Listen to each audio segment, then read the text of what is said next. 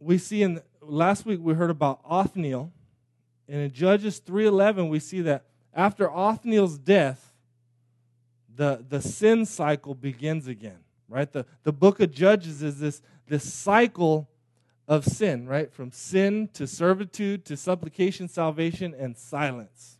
And this continued over and over again. And after each judge would die, the cycle would begin again. And so let's look at this cycle. And in Judges 3:12, we see that the people again did what was evil in the eyes of the Lord. Right? They worshipped idols. They did what was right in their own eyes. And they end up in servitude. If you look at the second part of verse 12, it says, "And the Lord strengthened Eglon, the king of Moab, against Israel, because they had done what was evil in the sight of the Lord. He gathered to himself the Ammonites and the Amalekites and went and defeated Israel. And they took possession of the city of palms. And the people of Israel served Eglon, the king of Moab, 18 years." Right? So now we see Israel is facing multiple enemies, right? The Moabites, the Amalekites, the Ammonites. This huge force. And they take possession of the city of palms. Now you have to know this is a devastating loss for them. The city of palms is the city of Jericho.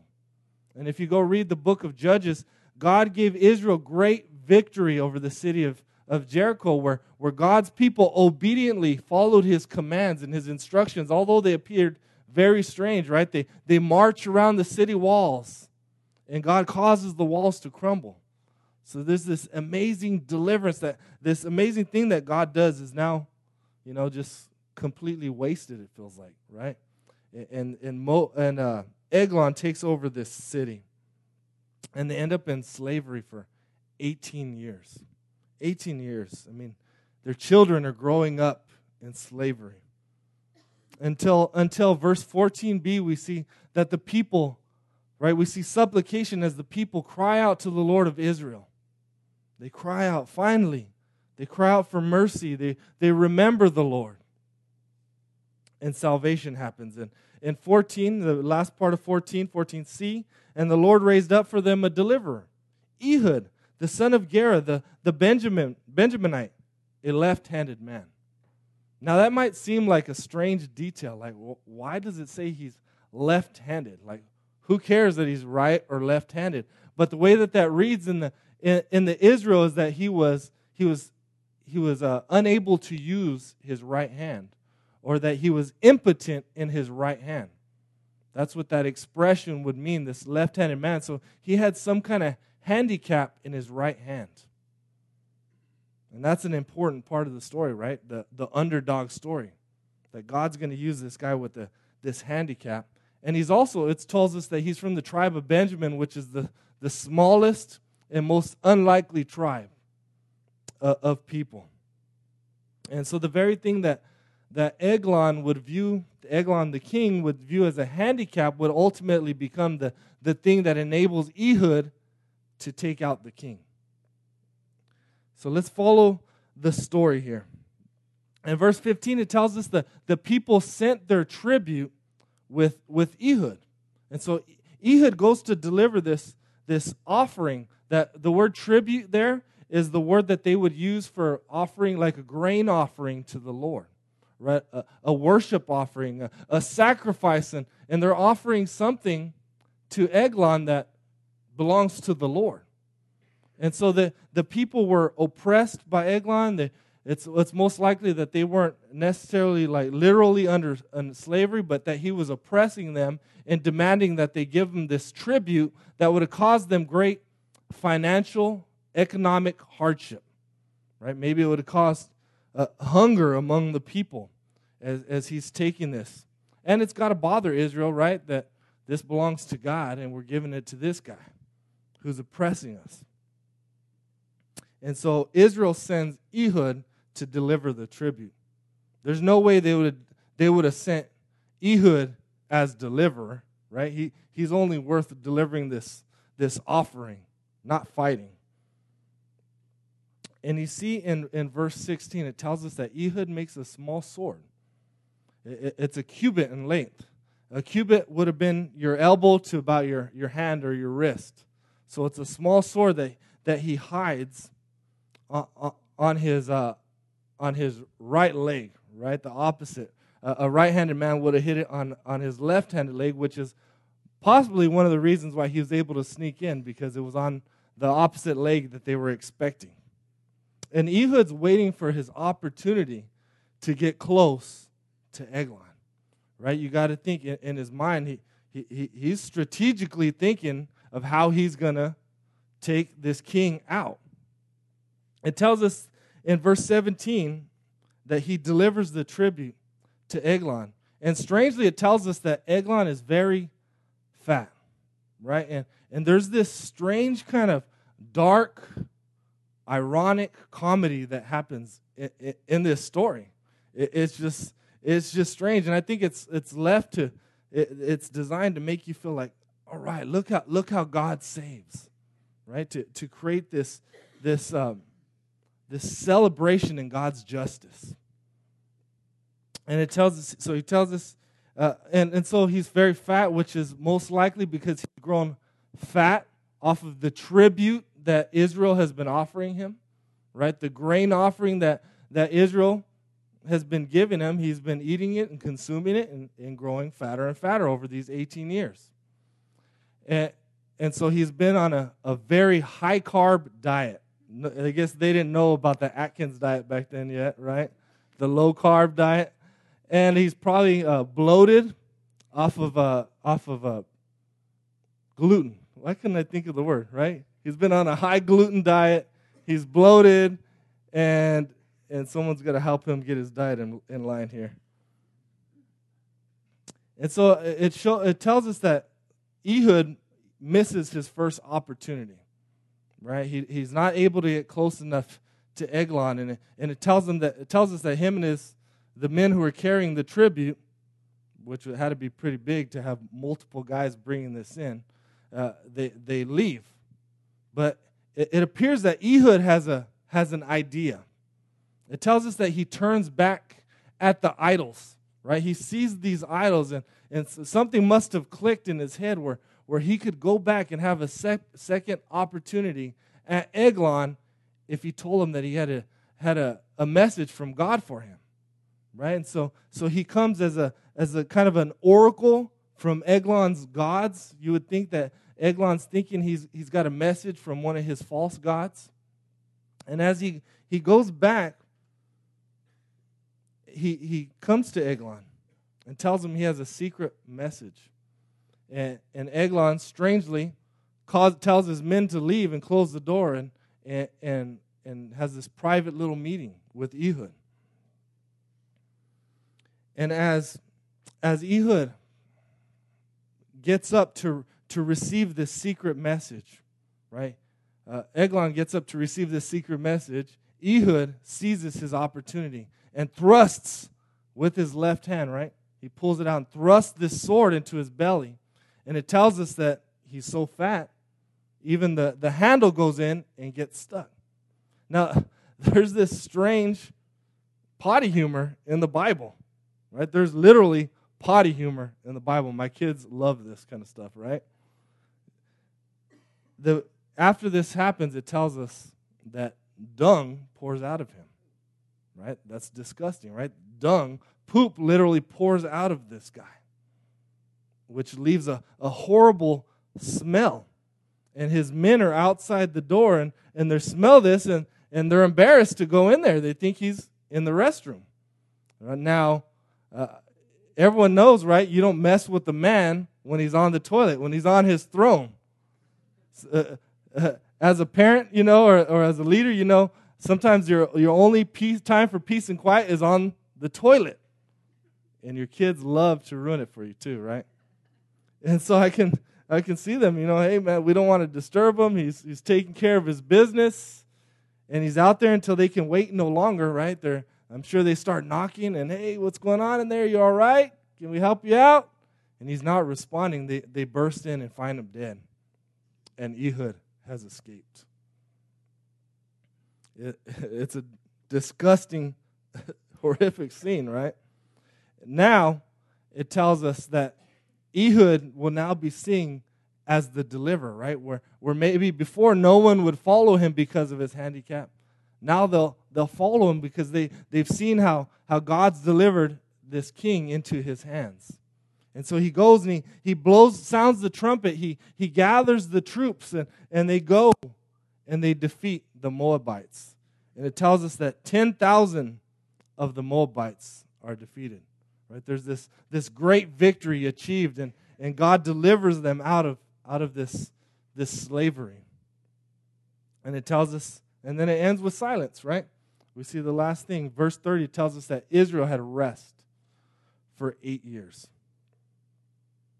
So we've seen now Eglon and these Moabites have oppressed Israel for 18 years. And now there's this, it seems like God makes a mockery of these people, right? They're seen as overweight and ignorant and foolish to be taken out by a handicapped guy.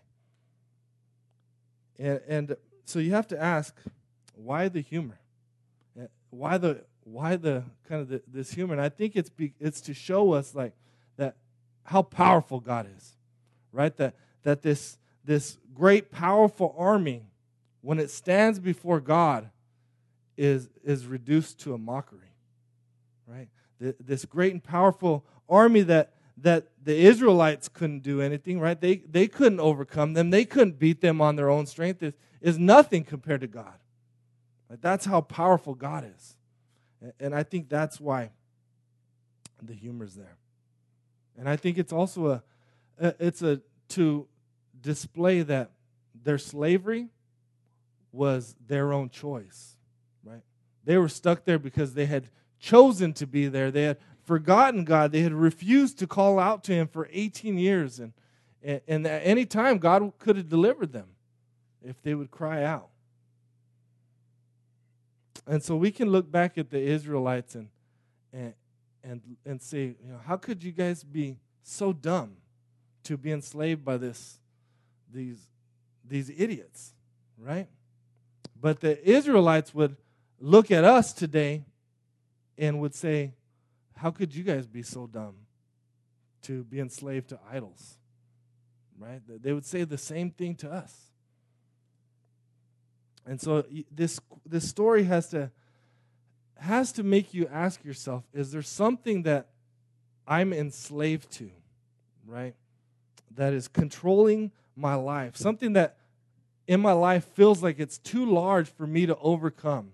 And I'm stuck in this part of my life, right? And I can't move forward. I feel like I'm enslaved to this sin or this anger, or maybe it's an unconfessed sin or an idol or an addiction, right? What is the thing that appears too large? And I just feel like I've been in this place for a long time, right? Maybe it's even something that someone else did to you, a sin someone committed to you, and I've been stuck here. And this story calls us to cry out to God, right? Don't remain in the oppression, in that slavery, right? Don't waste 18 years stuck in that. Because at any moment, we're reminded through this story that God can deliver us, right? God can heal us. God can help us in any situation, including, this is bigger than any of our situations, right? This is a whole nation. And if God can deal with that, he can deal with us. And there's hope for us. And so we have to remember, I think we should be encouraged to not waste another day stuck wherever we're at. All right, cry out for the Lord. Trust in the Lord as your deliverer. Let's move to the second cycle. We got to move kind of quick here. Again, we see the cycle begins in 4:1, right? And the people of Israel do what's evil in the sight of the Lord after Ehud dies. Again, it starts after Ehud, after the next judge died. They end up in servitude. Verse 2, and the Lord sold them into the hand of Jabin, king of Canaan, who reigned in Hazor. And the commander of his army was Sisera. And if you skip down to 3b, it tells us that he had 900 chariots of armor. And he oppressed the people of Israel cruelly for 20 years. Right? It's gotten worse for Israel. after only 8 years of peace. Now they're under another king. Until verse 3, it tells us that they cry out to the Lord for help, right? Supplication happens. And then what we see is the salvation comes. And all of chapter 4 is the story of how God delivered them. In chapter 5, which unfortunately we don't have a lot of time to spend there, I'll point to some things, is a song. And it's a song of Deborah. It's a song of praise. It's a song giving God the credit for what happened here. And it gives us further details as well. So here's the story of Deborah. We see that she's a very unique judge, right? She is a prophet, or she's a prophetess, right? She's a woman. And she doesn't actually do any of the fighting, but she leads more from her wisdom and her character, and she judges Israel by settling disputes. It tells us that she sits under this palm trees and deals with these judicial matters, right? She's leading, and she's helping keep peace here in Israel. And she's most like, if you know Samuel the prophet, Samuel was the last judge and the first prophet. So she's very much like Samuel, who never fought, but was a prophet judge type. And it tells us in verse 6 that she summons Barak, right? As a prophetess, right? She delivers messages from God to the people. And she tells Barak to gather the troops. He tells him to gather 10,000 troops, that God will draw out Sisera, verse 7, and his chariot and his troop, and he'll gather his chariots and his troops to the river Kishon. Now this is the important part of the story, the river Kishon, as we're going to see in a little while. But God's ordaining this, right? God's going to gather these people to the battle. And God's given him guaranteed victory in this battle. Now, so you would think like, oh, no problem, right? Barak's like, all right, let's go kick some butt. Let's take them out, no problem. But we see Barak is afraid, right? Barak is going to have to trust God. And you would think kind of, all right, this seems kind of easy. Why is he struggling with this? Well, you have to know that this is still scary, right? You're going out to fight. And he's got to be thinking, am I going to die? How many of my men will die? Yeah, we might win, but it might be very painful. It might be very costly. Like how is this going to happen?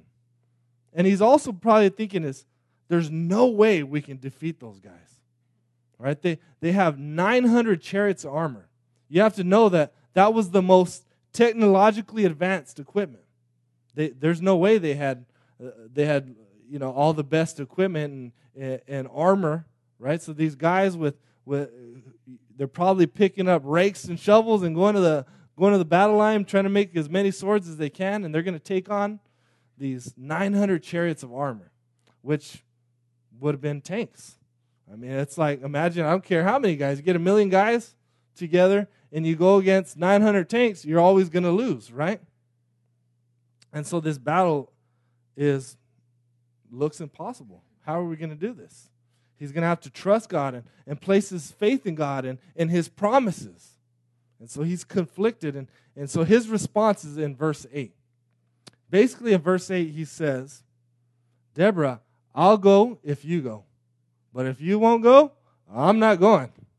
Right? He's got a kind of a cowardly kind of response where he's failing to trust God. He's demonstrating weak faith. And so Deborah's reply in verse 9 is very important. Her reply is, I'll go with you now, but you're not going to get the glory. Deborah tells him that the glory will belong to some mysterious woman. She doesn't explain who's going to get the glory from this victory. And when you read it kind of initially, you think, well, is Deborah going to do this, right? Is Deborah going to step out and maybe in faith and win this battle for them? And it doesn't tell us. We'll see what happens later in the story. And then, strangely, in verse 11, we're introduced to another character. In verse 11, we're told of Heber the Kenite. Right? Heber the Kenite was was from Israel, and he has separated from Israel, and he has made an alliance with Jabin, right? He's a traitor. He's left Israel. And so this is an important part of the plot that's going to be fulfilled later. Now, verses 12 through 16 records the battle scene. And I don't know about you, but I love these battle scene kind of movies where you see, one army on the one side and the other army on the other, right? Like a Braveheart kind of scene, right? Like Lord of the Rings kind of scene where the battle lines are about to come together. And so you got to picture that, right? The Israel's army of 10,000 men on one side. Sisera, the commander of the other army, of Jabin's army, on the other side with his 900 chariots are lined up near the river Kishon. Right? There's no way these guys can beat Sisera's army. But in 14, Deborah says to Barak, "Up, for this day in which the Lord has given Sisera into your hand. Does not the Lord go before you?" Right? That's the charge. Go. You imagine the men running, right, charge. Going out to the battle. And it says in 15 that the Lord routed Sisera, his chariots, and all his army. And they completely wipe out Sisera's army by the edge of the sword. So what happened here? Right? How did the Lord do it? And interestingly, in Judges 5:21, it tells us what the Lord did. Because it wasn't Israel, like they didn't all of a sudden get superhuman strength and be able to take these guys out. The Lord did it. Check out Judges 5:21. Tells us, the torrent Kishon swept them away. The ancient torrent, the torrent of Kishon. Right? It's a song, that's why it repeats itself like that. So God did this amazing miracle.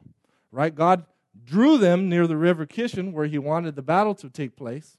And God sent a flood through the river, most likely caused by heavy rains, to wash out the chariots. And I imagine they see this happening, right? All the chariots are getting washed away. And Deborah sees this charge, right? The Lord's delivered them into your hand, and they go and defeat Sisera's army. And so it's the Lord who did this, right? It's almost another picture of the Red Sea, right? When God swept away the Egypt's army in the Red Sea. God's done it. But wait, the story's not over, right? Sisera, it tells us, flees. His troops go one way, and he goes the other.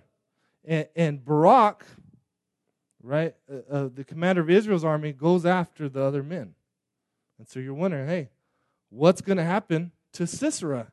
Is he going to get away? Maybe he's going to gather another army, and there's going to have to be another battle? Well, that leads us to the climax of the story. In verse 17, it tells us that he ends up at Heber the Kenite, the traitor, his camp, right? Which they would have been living in a bunch of tents, and he ends up at Heber's wife's tent. Her name is Jael. This is the first introduction we get to Jael, and she welcomes him. She reassures him. She makes him comfortable. She brings him into the tent. I'm sure maybe she gives him water, some food. Wraps his bandages up his wounds, and she gets him comfortable, and he tells her, hey, if anyone comes looking for me, just tell them that I'm not here. You haven't seen me. And he makes a great mistake. He falls asleep. It tells us that she covers him with a rug, and he falls asleep. And we see what she does. And this is brutal. I hope you don't have a sensitive stomach, but she takes a tent peg and a hammer and drives it through his temple. And it tells us that she drives it completely into the ground, completely smashing his skull. Death, the most humiliating form of death possible, right? Especially in a patriarchal culture, for this great commander to be killed by a woman. right? Even in our culture, in the world we live in, right? You get beat by a girl, you're looked at like a sissy, right? So he gets humiliated by this woman. And when Barak finally arrives, right, to deal with Sisera, he finds that Sisera is dead already.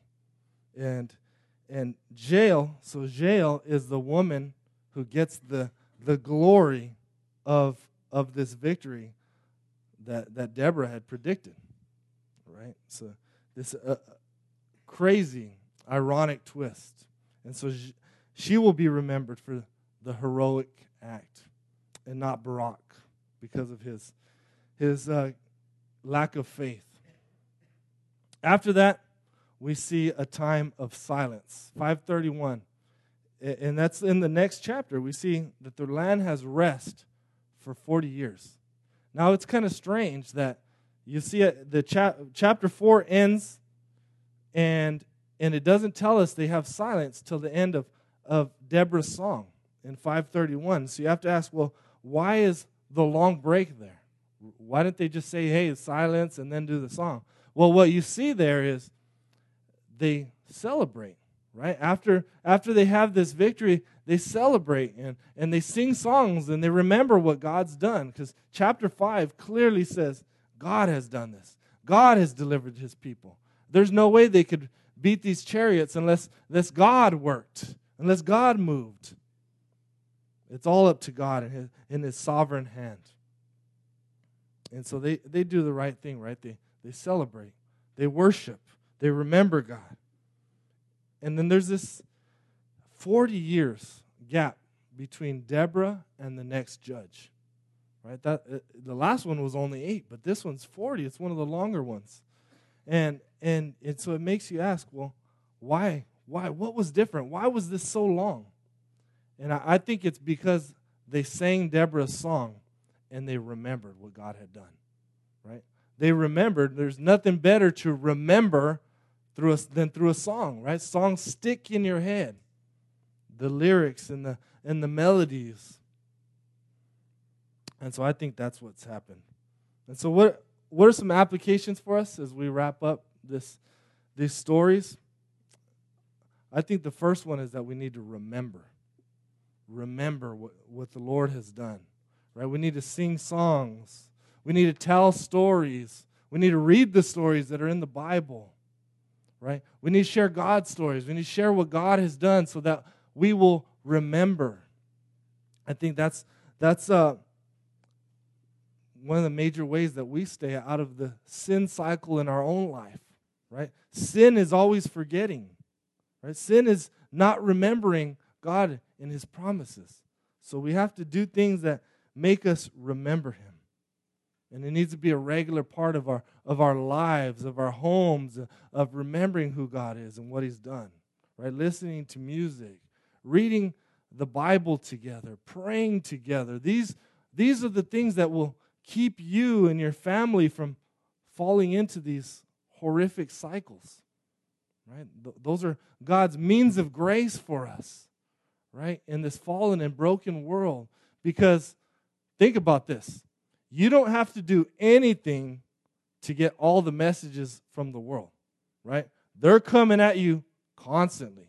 You're driving, and you got advertising, and they're telling you of everything you need to buy and everything you need to be happy. And it's coming to you on your phone. It's coming to you on the TV. I mean, we're constantly getting reminded of the world's messages. And so we must be at least as much or even more reminding ourselves of who God is and what he's done, right? And on top of that, the world, Satan wants to tell you lies. And so we need to cling to truth. And so I think that's a huge part of this story is they remembered, right? And it made them be able to walk faithfully with the Lord for a lot longer. 2, we see that we have a God who saves. Right? God is the one who does this. God, not Ehud or Deborah or Jael or Barak. God is the one who saves these people. He's the one that delivers them and does these amazing miracles. And so these deliverers are flawed and unlikely, and we see that God can use anyone because God is the deliverer. And so, and really that's the story of the whole Bible, right? That we have a God who delivers. From the beginning of the Bible to the end, it's all about Jesus and his restoration plan, his redemption plan to save his people. The story reminds us that we have a God who saves. And he saves not because of us and how great we are, right? How good of works we do. He saves us not because of us, he saves us in spite of us. Right? He saves us not because we're good, because he is good. And he does it because of his great mercy. And 3, and I think this is a huge thing, is that we have an unexpected Savior. Right? These stories are so unexpected. He's using these random people, right? A handicapped guy, a woman whose husband is a traitor. And God's able to use all these people. And ultimately, they point to Jesus, who is the ultimate unexpected Savior. Right? He's the ultimate unexpected deliverer. Right? Even if you remember, as we went through the book of Mark, when the Messiah was to come, they were expecting him to come in power, right? And to overthrow Rome and to subjugate the Gentiles and to restore Israel to its former glory. That's what they're expecting of the Messiah. And yet Jesus comes humbly, right? Born in a manger, born as a child, into poverty, to some young parents. He's raised in this kind of a poor blue-collar town. Works as a carpenter. And then when he begins his ministry, if you remember, the religious leaders reject him because what's this guy doing? He's hanging out with tax collectors and sinners and the sick people and the outcast. That's not how the Messiah is supposed to be. Jesus was the ultimate unexpected Savior. And even in Isaiah 53, it tells us that he had nothing in his appearance that we should desire him. He was despised and rejected by men. Right? Unexpectedly, he comes not to be served, but to serve and give his life as a ransom for many. Jesus is the ultimate left-handed Savior. And he achieves his victory all alone, just like you see in these stories, right? Jail, and you see Ehud working all alone, and that's what Jesus does. And ultimately, he crushes his enemies like Ehud through his own weakness, right? He became weak.